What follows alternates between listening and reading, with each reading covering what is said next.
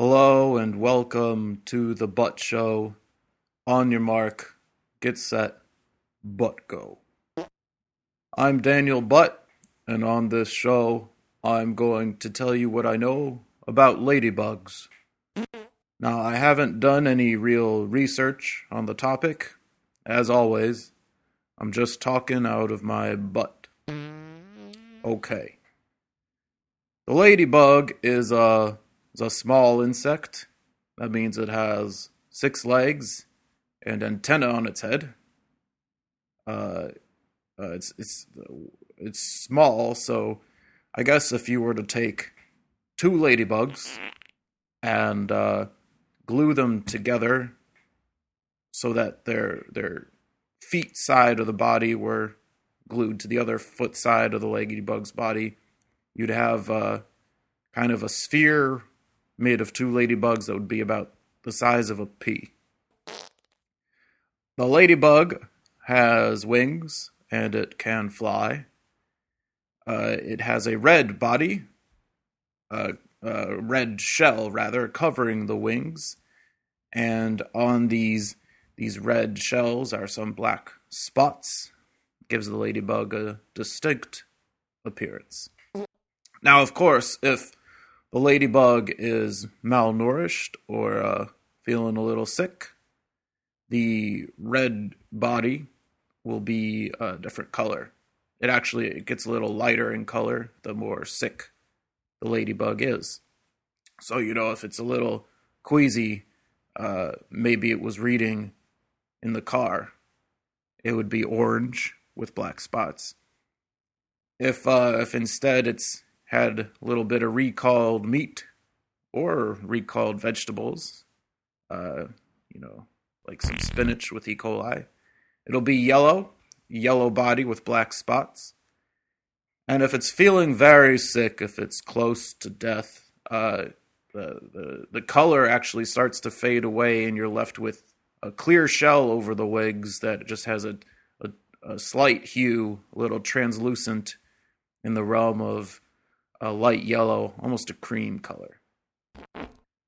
The ladybug eats smaller bugs called aphids. This makes the ladybug a cannibal of the insect kingdom, but no one seems to fault it too much for that behavior, because aphids are bugs that eat leaves.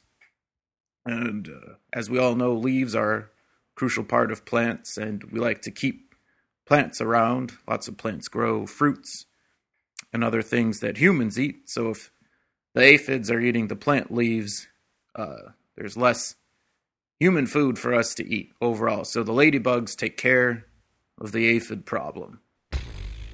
Now you may be wondering, it's called a ladybug. Are there male ladybugs? And the answer is no. The male companion to a ladybug is another insect. It has different names based on where you were raised. Some call them a potato bug. Some call them a roly-poly. Others may call them a pill bug. Now, of course, here, I'm just kidding. I do know that the ladybug, in all actuality, is an insect that has both male and female participants. There are male ladybugs. And how can you tell if a ladybug is a male? You count the black spots on its back. If the number of spots is odd, the ladybug is a male. If the number of spots is even, the ladybug is indeed a true ladybug. Now, the ladybug is a first world bug. It can be found in developed areas all over the world, not just North America. Because the ladybug is not a jungle bug, like exotic species of ants. There are lots of ants you might find in the Amazon rainforest. The ladybug prefers to be in more urban environments. It likes to be near buildings, tall buildings, parts of big cities. I guess it also likes to be near the aphids. Okay, that's all I know about ladybugs, and I hope you learned something as well. This show's audio clip comes from a fella named Carl Good. who claims he can teach you how to draw a butt. Now, I apologize for the content of this audio clip being so on the nose with regards to the name of the show, and I promise it won't happen again. Anyway, here's a segment from Carl's tutorial. Now we're going to draw a big butt. Here we go. First, you're going to draw that line straight down the middle again.